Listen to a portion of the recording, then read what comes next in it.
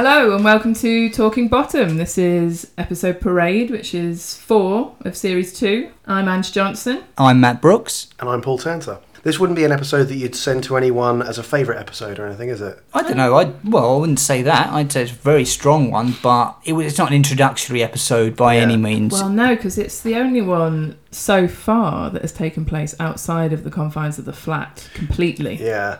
This is from what I could... Yeah, you're right. There's no flat in this at all. Yeah. This is, from what I could work out, one of 3 that takes place outside of the flat, where we never see the flat at all. All right, then. So let's try and get this right. So the other ones are Sout, and is Hull the one where they're up the Ferris wheel? Yeah. So the other ones are Sout and Hull. Yeah. So the other ones are Boring and an episode of New Statesman. I was going to say, this does feel a lot different to a typical Bottom episode in terms of just the sheer size of cast that we have. Yeah, biggest cast. Also the amount of new locations we go to. That might be one of the reasons why we're never in the flat. Logistically, it may just have been impossible for them to have had the flat set operating that week. Where would it have fit in the story, in the flat as well? Them getting a phone call, do you want to come to a police lineup? That's superfluous. So yeah. But it's interesting that this one takes place entirely outside of the flat. Richie and Eddie never usually fit into society. We never usually see them in society. They're a pair of outcasts. Eddie, you get the impression, is the one who can kind of pass a bit more as a normal person. But in this one, we see them actually out amongst people and in some ways kind of being accepted by people. You know? And this feels like the one where they were trying to introduce the universe a bit more and widen it. We've already met Spud Gunn and Dave, but then you're meeting his mum, and then it is quite literally a parade of other characters, isn't it, that either get screen time or are mentioned at the very least. Well, this is the second appearance of Spud Gunn and Dave Hedgehog. I believe they are the first returning characters, right? Yeah. Anyone want to correct that? So, Apart from Richie and Eddie, Yeah, okay. I think so. And so much so that he even gives a full introduction. Oh, it's Spud Gunn and Little Dave Hedgehog, which is really a kind of reminder for the audience. This episode starts with them being led into the police station by a police constable, who I believe is the first black character we ever see in Bottom. I think so, yeah. Yeah. They don't have many minorities in the show, but it's of its time, I guess. Not claiming any racism at all. It's just I think it's quite the opposite, actually. I think it's purposeful that they've included a black guy as one of the coppers, because obviously it would be more unusual to have that. I think it was purposeful. Interesting though, also called Jenkins. Yeah, second copper by the name of Jenkins. Yeah, it sounds like a copper's name, doesn't it? Now, £8 wasn't a lot of money back then, even.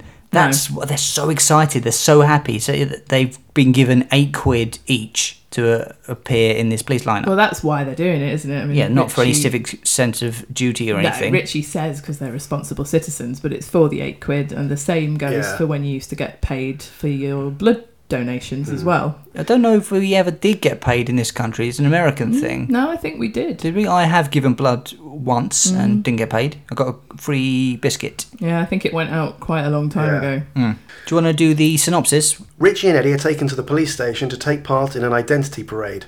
In the evening, they head for the pub, where they bump into an old comrade and also overhear a hot tip for the races, but have no cash. So who's their old comrade? Is that Chris Langham? Well, it says an old comrade, so it means Robert Llewellyn in that instance, as in an old veteran. Okay. This feels like, for Richie and Eddie, the nearest we were ever going to see them to actual work. This is what they do to earn money. It is them earning money, you're right. We never see a get-rich scheme of theirs that works. They don't get rich from this, but they do something, they get paid for it. This episode is definitely about them trying to get money various ways. It obviously sets it up very succinctly at the start that this is what they're there for. Talking about giving blood as well, there's a joke that Eddie says he's 90% proof. Now, do you think Eddie is mucking about and joking with a police officer, or in the world, is his blood actually I think in that alternate universe, Hammersmith, Eddie's blood is like rocket fuel. I think he's being sincere. Yeah. So, Sarsons are interested in his organs and the brewery are interested in his blood. In theatre, there's a thing called Chekhov's gun. Yes. And did you notice in the very first scene when the police officer walks in, introducing Richie and Eddie into the room, he's already holding that truncheon? Okay. I can't say I did notice it, no. I remember watching that, thinking he's holding a truncheon. Before this scene ends, he's going to whack one of them, and he doesn't, obviously. Okay, but and it's in the... It sort of bookends the episode. He walks in holding it at the beginning, and at the end he whacks one of them around the head with it. It's a common trait of Richie to just sell out all of his morals, and he does hate the police. Yeah. He's complained about them several times, but he's a smarmy little teacher's pet here, isn't he? He has to put himself in a position of authority amongst all these other people who are the exact same status as him. They're just line-up people. He has no authority there, but it's what he's like, isn't it? He can't wait to lord it over the criminals that are going to be brought in, waiting for the moment that he can gloat and make out like they're lesser than him. Yes, good police work, good. Oh, yes, I was looking for your approval, Mr. Nobody. Is that Donald Trump-like need to have everyone think that you know what you're talking about when actually you have no authority and no knowledge? Which one's the criminal? And he's not even listening to that one. Oh, I wasn't listening. I'm sorry. Already making his judgment. I think Richie has a genuine personality disorder of some kind. His symptoms, he's a fantasist. He's got delusions of grandeur. He's got massive mood swings. Are they a pair of sociopaths? I don't think they're intelligent enough to be classed as psychopaths. Most or psychopaths are very hyper intelligent. Yeah, true. But so I wouldn't actually put them in that box. Borderline personality disorder, I'm going to go with. Something like that, where they just don't really live in the real world. And they're depressed. Yeah. Sure. And they're almost certainly... I don't know if Eddie is depressed. He drinks a lot. He's an alcoholic, but he's always having a fun time, isn't he? Do you think he's drinking because inside he's hurting? He's so happy to be living with Richie and have nothing else to do other than to stand with the rest of the criminals. Great setup, this episode, to the cartoon world that they live in a way, isn't it? Because who would think to go and do that to earn £8? I know it's not Richie and Eddie's scheme, but I do think Spudgun's mum's scheme is actually quite clever. This whole scheme of setting up fake crimes that require people to volunteer for identity parades so they can volunteer and get £8 for them. It's actually... If they're doing it in enough places, I don't know how many times you do it before you get caught. Well, this is it. They clearly have already tried it on here, because I think the fact that Grobbelaar says, go and take her around the back and give her a good drubbing would be appalling if you weren't confident in the fact that she's tried this on before. Weird that, isn't it, that gets a laugh. It's go and beat up this middle-aged woman and she just says, oh shit, and it gets a massive laugh. Like disproportionate laugh from the audience. They've already set her up as the old bag, sort of derogatory terms for her. So you're sort of already treating her as a two-dimensional lesser being anyway, I think, when she comes in, even though it's really obvious now, isn't it, that he says hello mum. Yes, yeah. In the 90s when this went out, I don't know how obvious a gag that was, really. I'd tell you what wasn't obvious to me when I watched this as a 12-year-old when this went out in 1992. When she walks in, at the time I just thought, oh, there's a sort of Pat Butcher type character. She's wearing an animal print coat and she's got too much makeup on and that kind of thing. Did you not fancy her then, no? She made my cock go right down. Now, you look at her and go, oh, she's an old hooker. And that's why when she says, I know all of them, they all go, hello. And now I get the joke, they've all paid for sex with her. At the time, I just thought, oh, she just looks a bit ropey. All of those cliched things are there. I've actually never made that connection. I think you're right. Now it's like, I know all of them. Oh, of course. I thought it was all quite sweet that they all knew. Oh, hello, the Mrs. No. There's something a bit more sinister and seedy about it. Yeah, I think she's either the madam at the local brothel and has therefore met them all on the way in or the way out. Or, I mean, you could look at it a bit more innocently and think she's just down the pub and they all know her. But I think you're right. I think there's definitely an undercurrent there. And obviously also Spudgun is no idea who his dad is. It's set up from the off that she's a lady that has loose morals, should we say. Andy Delatorre as Chief Inspector Grobbelaar has got this wonderfully sort of lugubrious, laid-back, sardonic look on his face the whole time that's nicely emphasised in the way he says Grobbelaar. He pronounces his name beautifully, doesn't he? I think that he's playing it as if he's in a cop show. You know, it doesn't really feel like... like the Sweeney or something. Yeah, and which I only mean as a good thing. It's such an odd, weird performance. The pronunciation of his words, really strange. But he enters the room with such authorities, obviously someone important. Why did you think he was the attacker? But he's so disinterested as well, isn't he? Because this is just another bloody lineup as well. So he's just sort of he's sauntering in. I think that makes sense. This is it. But he's obviously been directed that way. But of course, Richie's been told they'll be coming in next. So that's why Richie immediately leaps on him, isn't he? He doesn't even look at him, does he? No, he's just ready to wearing pounce. A suit and has all the policemen kind of doing what he said. It's so clearly important. Yeah. He does look almost Neanderthal though when he comes just in. Because he's bald? It's the facial expression. I think he's been directed to come in looking just bored. I think he's bored everything. Richie to sort of leap to calling him that, and the scraping the knuckles along the floor. He comes in very hunched down, doesn't he? He does. He's almost doubled over, isn't he? Yeah. Yeah. It's a very physical performance. It's brilliant. I just love how Richie turns immediately to this sort of like creeping, horrible smile, and then he almost curtsies. That's another one of his teacher pet, smarmy, suck up nature. Like, that he turns on the sort of turn of a coin, doesn't he? Which we always see him do with police. Whenever police enter the room, he instantly turns into this simpering sycophant. It's authority, isn't it? Yeah. Exactly. It's the Carney as well. He called him Sir before he kicked Eddie in the bollocks. You can imagine at school Richie would have been the biggest of creeps, wouldn't he? Yes, absolutely. He wouldn't have been any good, but he would have tried to have ingratiated himself with the teachers and maybe, like, I don't know, offered to like sweep up the pencil shavings around the bin or something. Do you think he would have been milk monitor? Yes, almost certainly the idiot kid who was milk monitor. Sure. Yeah. A little bit of a dated reference of the IRA pops up. This put me in mind of Young Ones kind of gags. It felt a little bit political. I know later on in this episode there's a few references to Thatcher and the Falklands, that kind of thing. Yeah, it's a very political episode, this one. Obviously with the cops, it's going to be, isn't it? Like, the setting is the perfect... I think it's written for this episode. Like, that's why they've set this episode up for that. But Bottom never usually goes down that kind of route, so this put me in mind slightly more of the Young Ones. So there's 17 years and then suddenly getting off scot-free. Is that a reference to something? It tickles me. Well, that gag, I never fully got that gag because I thought if you've done 17 years, you haven't gone away That's scot-free. what I thought the gag is. That's the gag. But I think there were quite a few IRA bombers that would have been sent to prison and then somehow sort of let out after however many years on appeal and things like that. It feels like it's referencing something. The line when one of the police says, "Can we just concentrate on the bag?" Well, it's impossible to concentrate on anything else. I remember that clip being shown on BBC Two as an advert for Bottom for advertising the episode. Do you guys notice Andy Delator flubs his line a little bit, and there's a bit where he says, let me get it straight. Let me get it straight. Oh, does he? I didn't notice You're that. You're accusing your son of stealing a handbag. He says, "Let me," twice. Right. Ruins the entire episode. Once we're then into the pub and Dave Hedgehog mentions her by name, we establish that her name is Mrs. Potato, thus telling us that Spud Gun's name is Spud Gun Potato. I guess Spud Gun is the nickname, and it's why you call Spud Gun? Well, give me a potato and I'll show you. So it was a nickname, right? But I guess so. I wonder what Spud Gun's real name is, though. Something Potato, obviously. Yeah. I don't know. Do you not think that maybe because his nickname's Spud Gun, that's why they call her Mrs. Potato?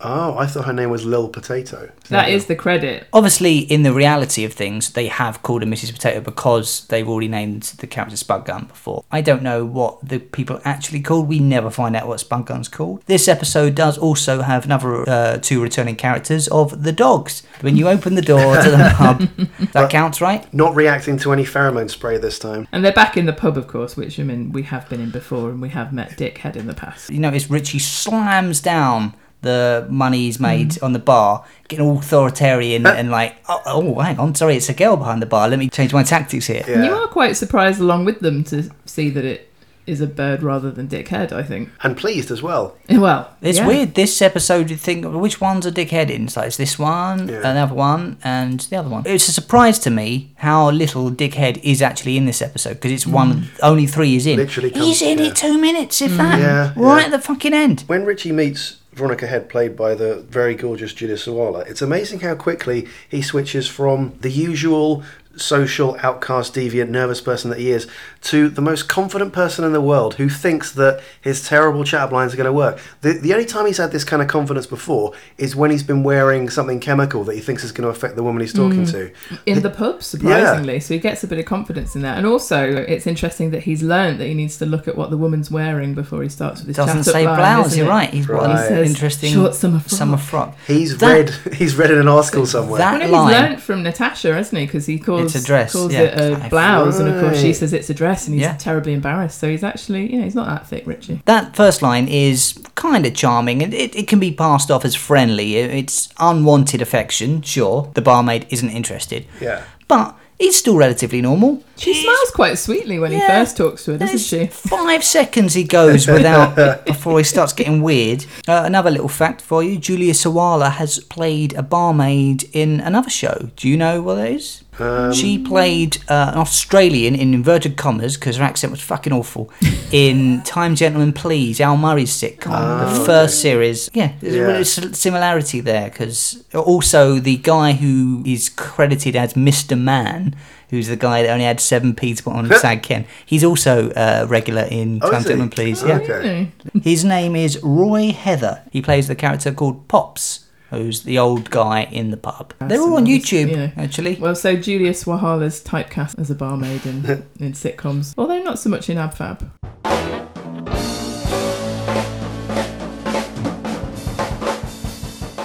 This episode, in terms of the amount of cameos and guest stars, this is kind of the Kevin Bacon of the episodes, in that this is the one that you can link the show to almost any other British sitcom via the people who appear in this episode. Julius Sawalha, Robert Llewellyn, Chris Langham. Chris Langham. Whatever happened to him? We're going to go into it now? Well, let's wait until he turns up, and then we'll talk about what he did. I suppose we've skipped ahead a little bit because we haven't said that they're on the ruse of the health and safety inspector. Yeah, shouting across the bar, we don't need to pay. Yeah. Right in front of her. Of course, it's revealed at the end that she's in on it, and it sort of makes sense. But it's still, what are you doing? I think that sums up why he's so confident as well, doesn't it? Because he's sort of put on a face, hasn't he? So he said, we're from the Health and Safety Inspectorate.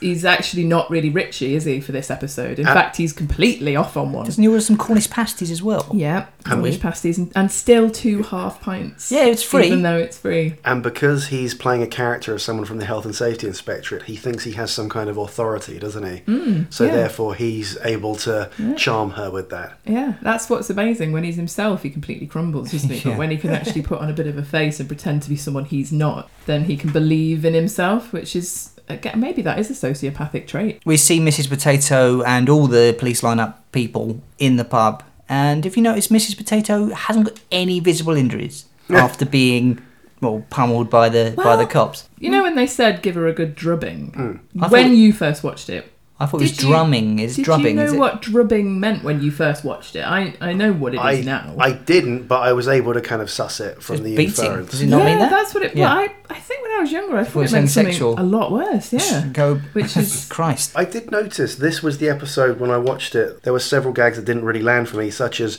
did you have to yomp from Goose Green to Stroud Hill? Well, of course I did. There were no lavs. Not sure... Just from context, I thought, yomp meant... But then, squatting, needing a poo or something. But then also Hedgehog later on in the pawn shop. Do you have a copy of Health and Efficiency? No, this isn't much of a pawn shop then, is it? Yeah. Is Health and Efficiency supposed to be porny? No, it's not. It's a naturist mag. Okay. It started out being a naturism mag. It was about health and looking after yourself, but it actually became, from the 1920s onwards, nicknamed the Nudist's Bible. Oh, okay. Yeah. I did not know that. I didn't get that gag either when I first watched it, and it almost feels like the only time that Dave Hedgehog has a gag. No, it's not true. They watched the telly. They watched the telly before the news. Yeah, give me a hedgehog and I'll show you why. They're sort of setting up and punchline to another character then, I suppose. It felt a bit like Mike the Cool Person, I think. I totally agree. The way he delivered it was that's what I mean. It was quite coherent and confident, wasn't it? And you can imagine Mike the Cool Person saying that line. It's the first time you see Christopher Ryan in Bottom really kind of own a line, set up and punch, I think. I disagree. In that way. I think his first appearance, they watched the telly. Or before the news. Yeah, that's a really funny line, but it's just the way he delivers it in this one. It just reminded me of... Absolutely, it did very similar to Mike. Yeah, he's not reacting to Eddie. Yeah. It's his own little gag. How do you make flashing convincing? What the fuck do you mean by that? She means get your bits out. Yeah. What, during the lineup? Yeah. Well, I think she means I want to actually be flashed and make it... Yeah, so that's the... Okay. That's the next crime they have lined up somewhere else, right? In another part of the country or something. In Paddington this afternoon. Speaking earlier about how this was very much an episode about Richie and Eddie going out into society and that kind of thing. I love that once they get to the pub, Eddie doesn't abandon Richie and go off and hang out with Spudgun and Hedgehog. That's right. When Richie is in the pub, he's part of the group there. He's part of the community. Now, to them, he's kind of still the village idiot, but it feels like he's kind of accepted by the people, you know? Yeah, they're not mean to him, really. They kind of all chip in and say and agree that he's not had sex with a woman and things. They know who he is. Yeah, he's the butt of the jokes, isn't he, Richie? But it's an affectionate kind of... Well, look, this is proof he meets someone brand new and makes an enemy. straight away. Bit of a niggle for me. When Spud Gun goes back to the bar, so you want to get another drink, she's like, oh yeah, same again. He's like, oh, another 3 bottles of brandy, my dear, while holding a bottle of Jameson's and there's a nearly empty bottle of Jack Daniels on the table. So we haven't had any brandy. It's just like, why did they make that mistake? That's such a needless mistake. It's weird. And another thing, I know the beer is now free, but they're returning quite full glasses, aren't they? Yeah. But why didn't you finish the drinks before? At least half full. Maybe that's part of the ruse, though, because if you only tasted a bit and you're not sure about it, then you want a fresh pint to try. Another 4 pints, yeah. So, well, you haven't had 4 pints because you've had a bunch of half pints. Because if you've ever, not that I ever have, but if you were in a restaurant, you were going to send food back, you can't really eat it all and then say, nah, I don't think that was very nice. Sure. Can I have another? Or so Robert Llewellyn is there from the beginning. He's sat in his corner for the whole episode. He doesn't get up. Now, have you noticed how fucking gormless he looked at the beginning? He does, yeah. Before the Falklands are mentioned. I guess he's already drunk. He's been there drinking all day. Well, I think is the gag that he's a veteran that's now, obviously, he's lost his leg, he's propping up the bar, and he's actually very kind of a depressed character as well, isn't he? He's probably drinking away his disability allowance or something. But yes, his mouth open is such a sort of fly-catching, gormless look. It's amazing. Robert Llewellyn has a very rubber face. Mm-hmm. So, he wears a rubber face in the other show he's in. Yeah, but even without the makeup, he's got a very expressive face, hasn't he? For anyone who doesn't know, Robert Llewellyn, he plays Crichton in Red Dwarf, the robot, so you wouldn't recognise him, obviously, but... Do you think anybody doesn't know? I don't know. Maybe not. Maybe you wouldn't. He looks so different voice as well, because he puts on the American accent for Crichton. I think when this episode went out, Rob Llewellyn had already been playing Crichton in Red Dwarf and had probably appeared in Red Dwarf with his own face in the Hudson episode because he appears as a representative from the company that makes Crichton. And that before that. Yeah, so DNA. That's series 4. There was one moment in this episode where I thought he had a Crichton-esque expression on his face, which is when he's unconscious but still in pain and having his leg twisted. And he sort of does that. There's no point doing it. 'Cause I know what you mean. Yeah. That reaction, the open mouth kind of pain is quite Crichton, weirdly. I like the fact that Richie's fucking contempt for the situation of his lies. You know, he doesn't even know what the word veteran means. He doesn't know what ammo means. Like, what the This is a great example of Richie yet again going off on his own fantasy, but not being fully knowledgeable about his fantasy. But of course, it starts with him trying to chat up the barmaid, doesn't it? Yeah. Because it's the classic line of, I've not been able to make love properly since the Falklands. Was in the Falklands. Sympathy vote so he's trying to go for. That's what he's going for, and he obviously hasn't banked on the fact that the guy behind him at the bar is a real Falklands vet. I think by the time he's banging the bar and saying 10 long years, he genuinely believes what he's saying. Well, do you know how long the Falklands conflict went on for? About 74 days. 3 months. Fucking hell. Right. I know. I knew at the time that it wasn't 10 years. You see Eddie and Crichton in the background, like looking confused at that. But like, Eddie mouths 10. I don't think that's right. Even Eddie knows that that's complete and utter bullshit. And also, the flip reverse from Richie crumbling when he's shown the medal by Robert Llewellyn's character, and then from sort of having his arse fall out of him and thinking, oh, how am I going to get out of this? I'm pretending I'm a war vet. To then the absolute audacity of going with the lie to the face of a man who was actually there, and the amount of things that they drop in, like, as you say, like Richie's ignorance is unbelievable levels. And so you can't even blag it well. Thinking that the men he was fighting were speaking German. Yeah, one of my favourites. Obviously it's all done for comedy purposes, so it all makes sense as to why Richie is so utterly shameful. But again, I think we've touched upon it before, it's that kind of little England, I'm so proud of what we've achieved, and yet I have absolutely zero knowledge about what it is that I'm proud about being British. Yeah. It's a lie that he's been working on for years as well, isn't it? He mentioned in Series 1, I hurt my leg during the Falklands conflict. So I think it's one he goes back to every now and again, but this is the first time he's been challenged. I don't know for sure, but surely at the time it would have been something that you would maybe have heard a bit more often from people. You know, I was in the Falklands conflict, or whatever, and you might you wouldn't really encounter it. Many people talking about it now. When he looks around the pub and he asks Spud Gun what he did during the war, it's as though that was the great war event of that generation. The fucking nerve of him from must go away from it, getting caught out in this lie, to then shame someone else who's not, you fucking hypocritic bastard. Richie gets bored talking to him, doesn't he? That's what I love, because Richie can bore the arse off England. Like, he can absolutely just bore everyone to tears, and yet he's like charmed and can't be doing with talking to this guy anymore. That horrible yawn thing with his backhand flapping about. It's like Richie's finally met someone who actually wants to talk to him, albeit based on a complete lie, but he's actually bored and he's had enough, so he's off. When Robert Llewellyn tells them how much his leg cost, and they both turn to each other and say, no, we can't, are they both contemplating stealing it at that point? No, I didn't get this. They're thinking, can we get together £2.5 grand and go and watch these dusky maidens? That's the joke. I didn't get it. I didn't get it the first time. I had to have that explained to me. Do you think they would go as far as cutting off one of their own legs? I think they're just thinking £2.5 grand. We could go and watch these women carving naked. Right.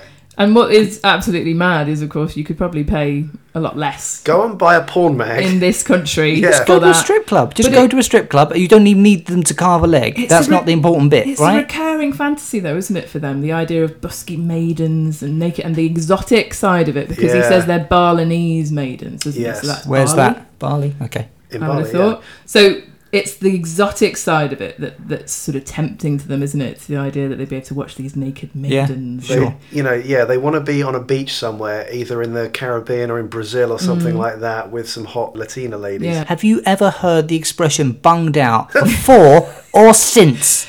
No, it's not a fucking expression. I've never heard it before. And what it makes me think of is having, like, colonic irrigation. Yeah, bunghole. Yeah. I mean, she means thrown out of the pub, doesn't she? Yeah, of course. Richie, again, in a similar way to Abianto, thinks that it's something saucy. Because he can turn anything dirty, can't he, Richie? That's his superpower. Have you read The Joy of Sex as well? No, I don't read things like that. That's a normal thing. She says, I don't read things like that. And he says, that's okay, we can look at the pictures. So he actually thinks she's saying she wouldn't read it. He's not got that she's disgusted at the title of the book. He doesn't really understand redaction, despite having a lot of practice with it. But he's so in his own little world, isn't he? Like he reads The Joy of Sex, and he looks at page 3. So what else can he ask other than, "Are you a page 3 girl?" Which he thinks is the ultimate compliment to her as well. Yes, he absolutely. It's the same way as, have you ever thought about being a model? I suppose. Yeah, that's a compliment. It's still a creepy one in a way. The Timotei thing's fucking odd. Oh, I love that reference to that ad, though. It's a great reference. Yeah, when you first watched this, you could see absolutely what he was saying, because Julius Wahala's hair is absolutely wonderful. It's like a golden array shower. The Timotei ad it's obviously dated. If you'd seen it, then you exactly know what it is that Richie's gone to. And again, his point of reference is just what's on the telly. What's on page 3? Like, he hasn't got anything else to sort of say and compliment her on, has he? A couple of things Eddie said in this episode, especially in this pub scene, made me think that we're halfway through the second series here, and we're about halfway through Eddie's transformation from the savvy, intelligent one of the two to an absolute idiot. I think I said before in one of the episodes that Rick and Aid kind of made Eddie get dumber as he went on, a bit like Homer Simpson did, in order to play up certain aspects of comedy. Yeah, they do that in quite a few sitcoms, don't they? That is called the Flanderization of a character's name after. Can you guess? Right, Flanders. Yeah, it's basically the things that work about a character. They emphasise those more and more and more. Hated them doing it to Ross in Friends. Yeah. He was the straight man at the beginning, really, wasn't he? And then so intelligent. And in this episode, we see Eddie's kind of at this halfway point now, where if someone says quite the opposite of crying, actually, he genuinely thinks they mean they were sucking water in with their eyes. That is a phenomenal visual. Well, it's not a visual gag, but it makes you conjure that up, and the look of bewildered confusion on Crichton's face. It's such a great it's such a great surreal joke, isn't it? It gets a proper pause. No, it's obviously not what I meant. And now it's time for a word from our sponsor.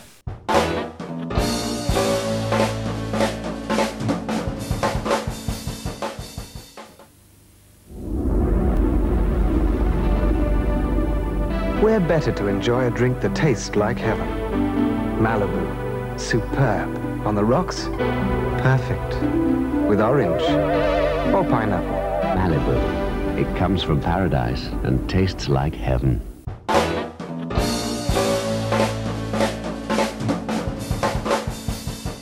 Right, can we talk about Chris Langham now? He burst through the door singing the Bee Gees. Now, this scene was cut from the VHS tapes, which is my main memory of the episode. I've seen the show more on VHS than any other thing. His first appearance in the VHS cut, he just pops up from the floor, having fallen over at this bit, saying like, oh, well, I need something to fall on. Oh, I'm all right. Oh, no, I'm not. Falls back down. But really? Comes from nowhere. Obviously, the reason it's cut is for rights issues for the music. Yes. Which presumably they've gotten round now because on iTunes, when he comes in, he's singing the song. Yes. Is there no cut where he comes in, but they cut the song? No, there is not. He just came up from the floor. That must have been really disconcerting. It's very weird. Like, huh? What happened there? And I kind of didn't have the proper memory of it. I'd seen it on TV once, but then on VHS a lot, and then reading the script books, I'm like, wait, what's going on here?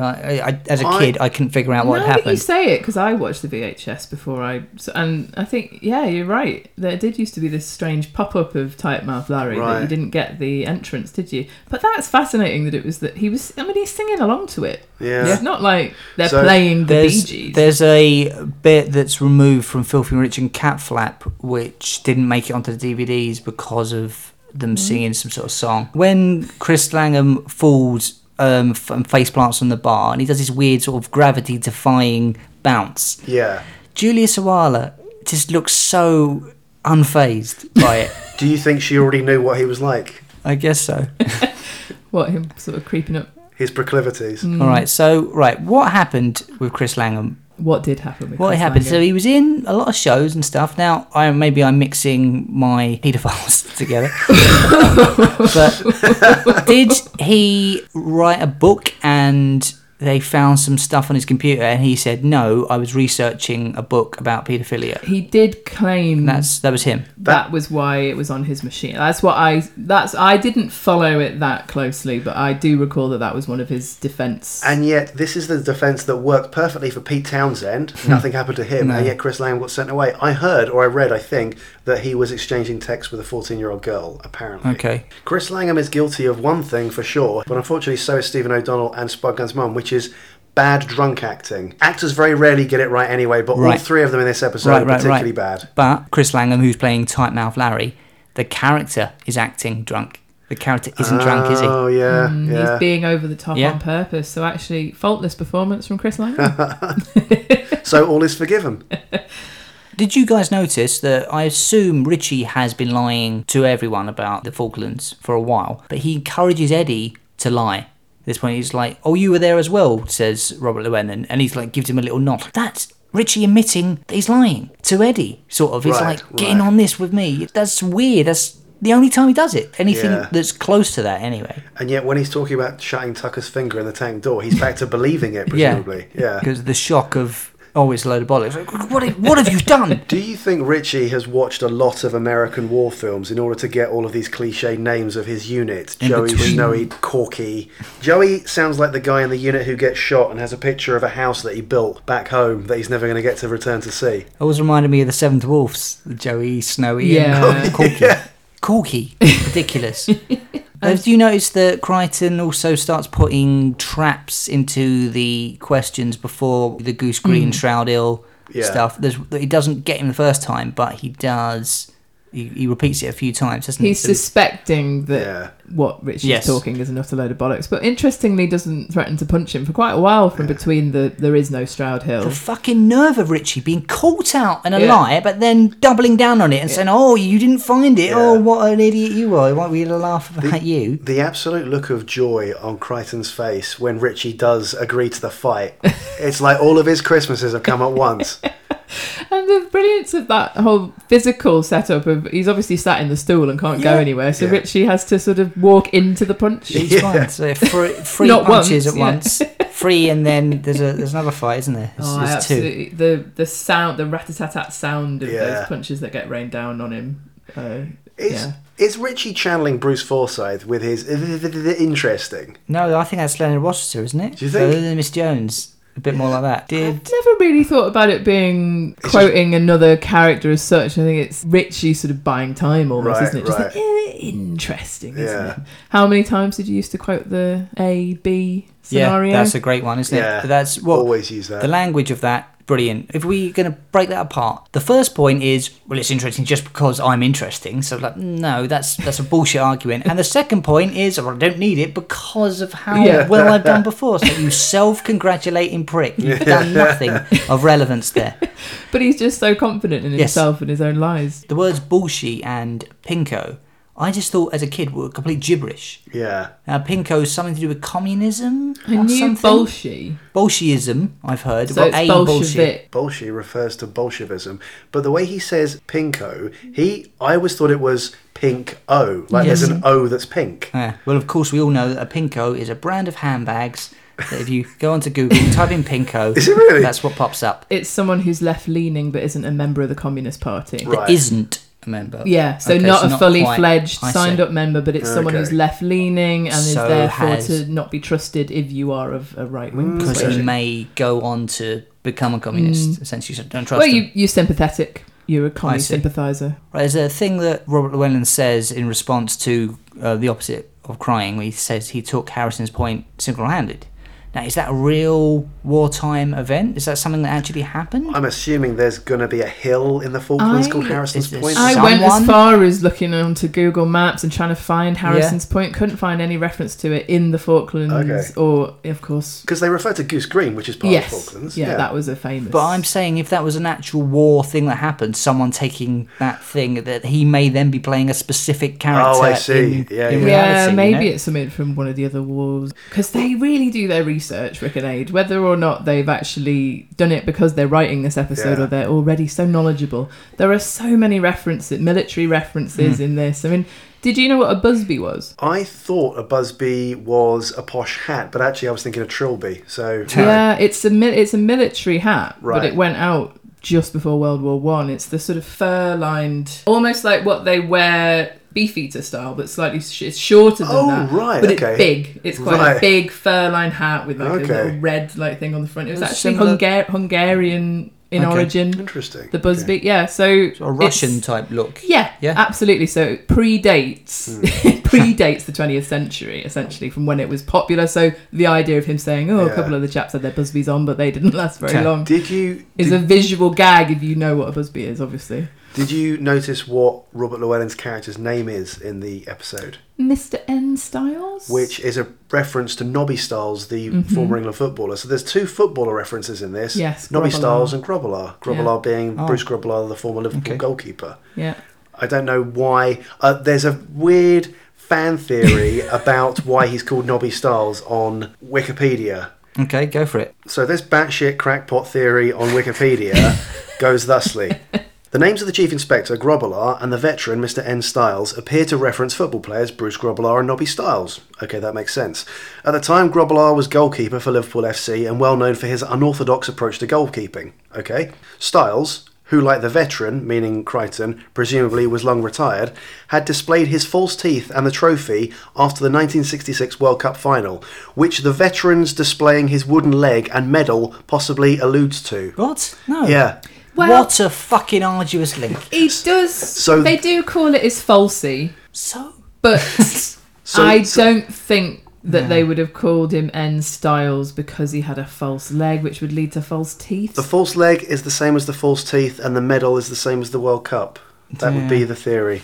It was a very famous thing, though, wasn't it? It's Nobby dancing, isn't it? Yeah, so he was one of the 1966 World Cup winning team. He was brandishing his false teeth in one hand and the World Cup in the other. Oh, was he? Okay. While he was dancing, apparently. Look at you showing off your football knowledge. Jules Rimet. Yeah. Googled it today. No, I mean, I'm a big Frank Skinner fan, so the Nobby dancing thing has always been like, what's that? And so I've known. But I wasn't aware of the false teeth thing until No, me today. neither. I think they've plucked two names at random. They've opened the paper and turned to the sports section and gone, right, we'll take these two names. Possibly, yeah. Yeah. Did you guys notice that Richie mentions that he lost his appendix before he shows the scar? Yes. Yeah, I didn't pick up on that until recently. I just kind of muddied the order up. He says my appendix is up there on the top of Mount William or something. Yes, something like that. I assume that's one of his biggest scars, so he's like, well, I can brag about this. He actually says the appendix R up there, doesn't it? I mean, it's a singular... Well, it's unlike Richie to not know the ins and outs of details. It's a singular organ. It's a singular... that's what I was going to say. Is it an organ?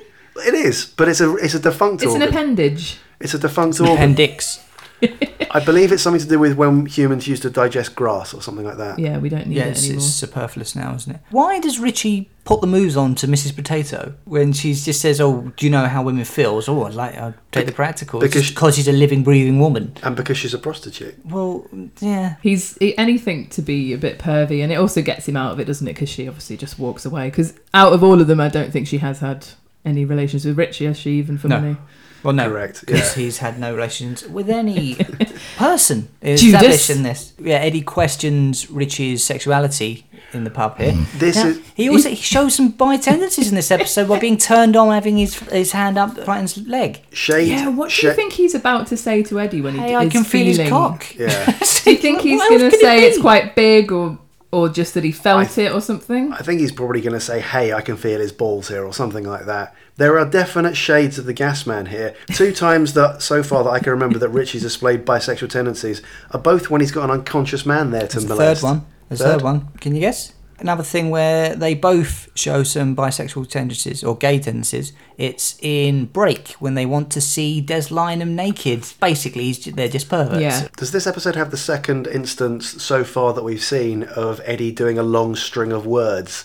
Matey skip, jockstrap. It's probably the best one of him doing that. He does it in Sup, doesn't he, when they're putting all the stuff into the basket to take up to the roof. Sure. Did you know this episode, the final line of that he says is not in the script? So do you know what the last thing he says in that sequence is? He does his whole thing, which is righty dokey, matey bloke, flap, old salty sea dog, amigo, skipjack, jockstrap, piano tuner. Then in the script, he's supposed to say absolumont, and Richie replies with pucker. But from when I saw it, Eddie ends it with, let's see your balls this one up. Maybe on the day they did a quick rewrite? I guess, maybe, yeah.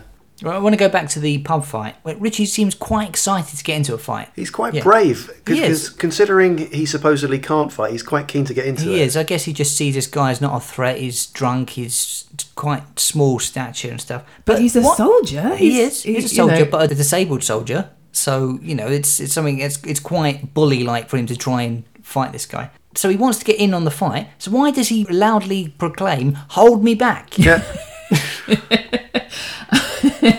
I think what he wants is actually for Eddie to come in and save him from this situation that he's got him in. It's very nervous energy, isn't it? That amazing thing that Rick Mayall does with the wrist punch heel, the heel of his hand, I think you call it, isn't it? The Commander Riker punch. Yeah, we've mentioned that before. Richie is very much like a schoolboy, and every schoolboy, when he's about to get into a fight, wants nothing more than the fight to be broken up and for both people to be held back, but then they can act like they were going to beat the other person up. If only you hadn't got here and held me back, I would have wiped the floor with him. Sure. Crichton's finishing move on Richie. Just calling him Crichton the whole thing.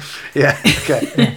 So when Crichton does the finishing move on him, it really puts me in mind of Popeye. Really? You know what I mean? A punching bag, boxer type thing. It's like he rolled his hand sort of thing. That's sort of how I thought you'd fight as a kid. The noise of it as well is very much like a punching bag, isn't it? Yeah. So then Tight Mouth Larry pops up because he needs someone to hold on to and have a good line. I need to stop this fight because of story reasons. And then he spills the beans about the 3:30 at Chepstow, Sad Ken, 100 to 1.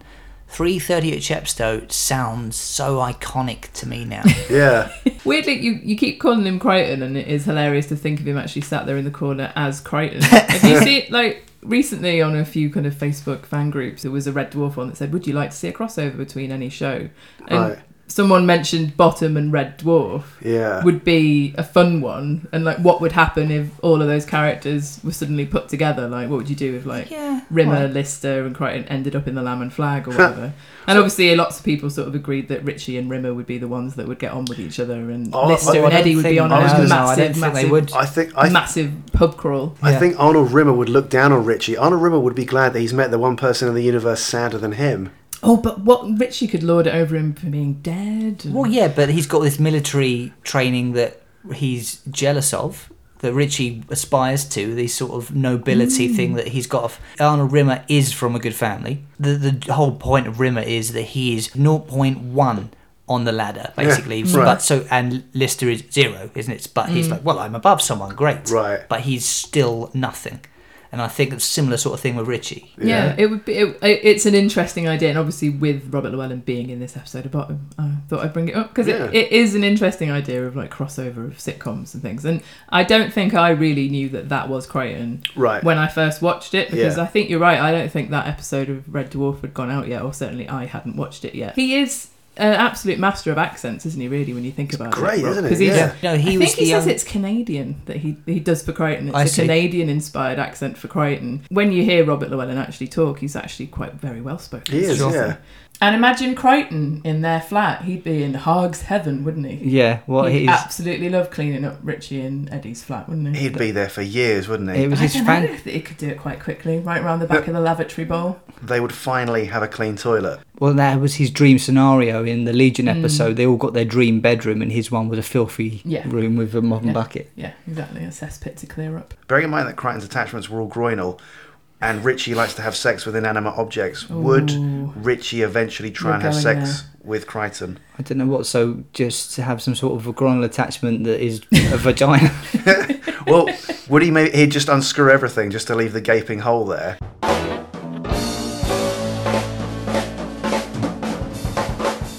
Did you guys notice the sign on the wall when Chris Langham leaves? Yes, I did. Yeah, very purposeful. Yeah, it must have been put on purpose. It wasn't just randomly there. It's no to apartheid executions, something like that. Another thing that dates the show in the 90s. It's very bright coloured yellow poster. I thought it was green. I mean, a noose. Again, political episode, and I think they're true. That's an opportunity to actually let their kind of true feelings out. I think, isn't it? Talking of this episode being an episode of guest stars and cameos, Rory Bremner is credited as being in the episode. I can only assume he's the racing commentator. I think I've heard that before. Yeah, you can actually tell. I think once you know, because I thought it sounds very Spitting Image commentary. It's one of my favourite bits of the episode. I think just the very nasal commentary that's coming from it.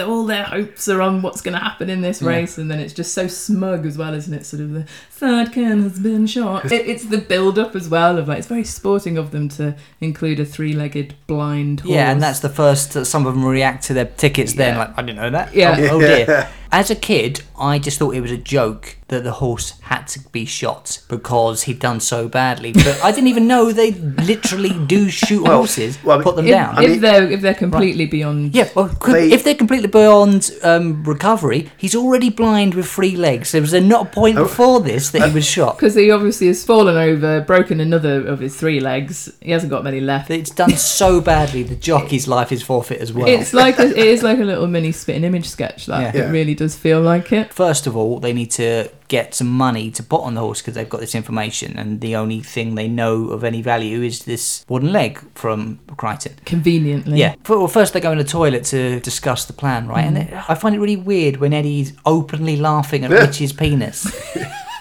It's so... why is Richie not more squeamish about showing it? Why is he not shy? I always found it odd that he's got his glasses off to do it as well. They get a better look. And it's weird when you see Eddie without his glasses, isn't it? Then they nip him back into the bar, grab his leg, grab the wrong leg. Yeah. Brilliant. Yeah. But I must say, probably a little bit of a niggle here. Crichton reacts in pain instantly. As soon as he picks up the other leg, before he's twisted anything, he winces in pain. Just at the leg being picked up. You shouldn't have, that one should have just been like a kind of half asleep something. Yeah. The sound effects are fucking excellent. Is your niggle not that he doesn't wake up? I like them when they're doing it slowly. It seems more painful, doesn't it? You can also tell straight away that it is a completely false leg, but what are you talking about? What do you mean? You can tell that it's a packed leg that he's twisting. You can see it kind of go in towards the joint of his thigh. No, it's Robert Llewellyn's very method. He actually turned himself into a robot. I know. I mean, obviously it is a false leg, but it is quite obvious as soon as he picks it up. Yeah. What the gag's going to be. Because if you've been eagle-eyed enough, you can tell he's picked up the wrong leg. Yeah, straight away. Robert Llewellyn does play the agony brilliantly while still managing to be asleep. Yes. Yeah, so split seconds of agony back to slumber. I love the keeping him drunk thing as well, when there just so happens to be a funnel at the bar already. Where does he get that from? It's just there. So everyone in the pub who heard the news has had this exact same idea of getting more money, go down the pawn shop. In the pawn shop, yet another scene with lots of extras. This is such a big cast episode. I love the wonderful detail of it's just so in the background, a guy in a balaclava coming out of a van and running in, and then patiently joining the back of the queue behind everyone else. Has he got a VCR player? So he's been out nicking. Yeah. So why does he need to earn money with he's already just stealing things anyway? Well, he's pawning it, isn't he? He's still got his balaclava on. And then take off. I just kept my work uniform on. What if he's the burglar who knocked out Richie and Eddie? Oh, Could be. He should have been carrying something from their flat. Yeah. That'd have been good. Can we talk about how good a haggler Dave Hedgehog is?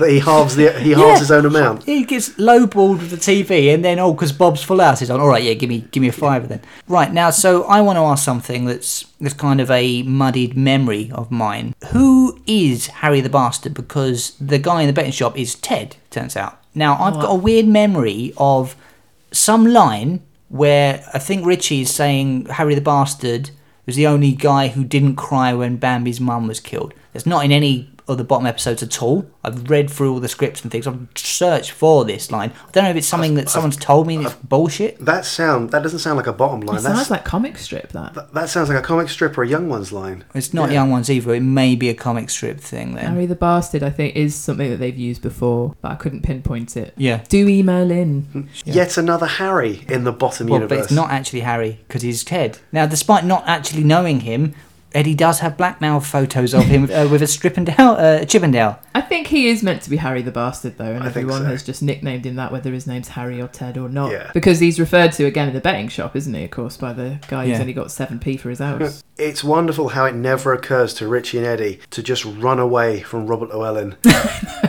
From this guy who's only got one fucking leg. Even once Eddie returns with the bad news, they retire to the toilet to cook up a scheme. They could have just run out the door. Is panic, isn't it? So the last we see of Crichton, in fact, is him drunkenly sort of laughing at them before he's realised his leg is missing. That poor guy never gets his revenge or his leg back, really. Richie and Eddie do get their comeuppance, but, he doesn't get his leg back. That's something that's a kind of a loose end. Yeah, he's been bored to death by Richie. He's been... Molested. Had his leg twisted. He's been maimed. With his one good leg is now off. Oh, fuck me, yeah, he should wake up like, oh my God, what's wrong with my... Well, when he wakes up, he's still quite drunk. I imagine that's numbing the pain. Maybe. But he's going to wake up to find his leg. Therefore, his independence has been stolen from him. Mm-hmm. That is how Richie and Eddie treat a war veteran. Richie, man of never-ending confidence, despite the fact that he tried to have a fight earlier on with someone and got his ass kicked, decides to just start on the next person who comes in and manages to develop some decent punching skills, doesn't he? He really goes to town on Chief Inspector Grobbelaar. He's literally just got to make it happen, otherwise they're not going to get out of this. He shrugs off that beating pretty well, doesn't he? He does. He smiles, in fact. Got some...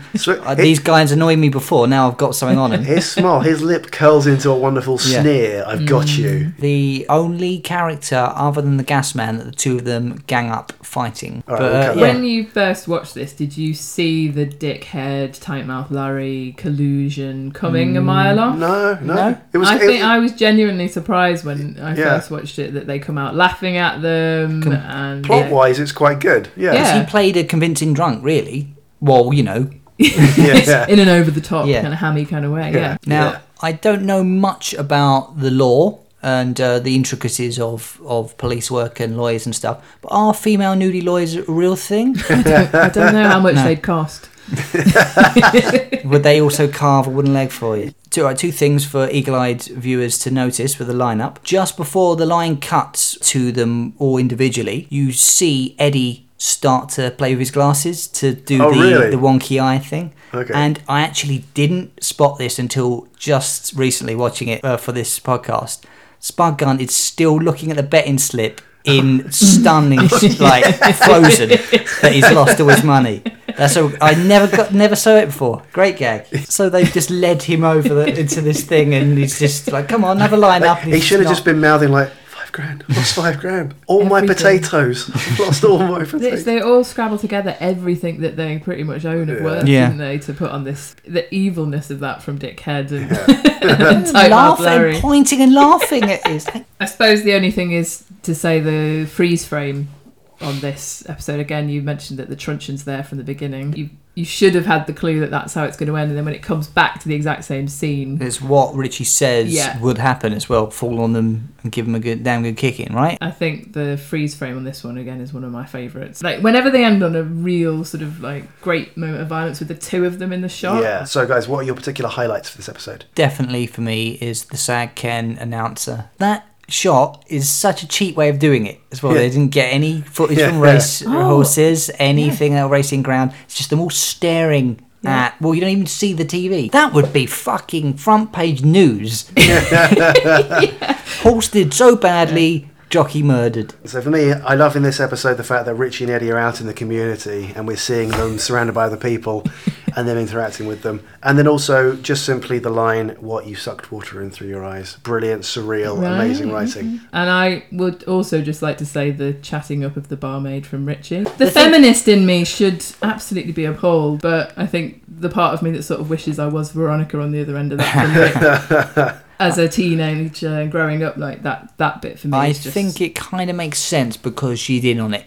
You know, there's a lot of stuff where she overheard things, and the reason she didn't just tell him to fuck off. She's got the power in that situation, so it's totally fine. So I know we might have gone over a couple of these already, but any particular niggles for anyone? The only one I have is that when Richie and Eddie walk into the pub and Spudgun stands up, he wobbles the set behind him. So you see the mirror on the wall and the wall just wobbling slightly. Oh, really? What, in the police lineup? No. In the pub? In the pub. Particularly favourite sound effects? Mine's got to be Chris Langham throwing up, the splashy noise of the vomit. Okay. Yeah, and the slip on it. They do some great slipping on vom things in series 2, don't they? I suppose, even though it's horrible, the twisting of the leg off.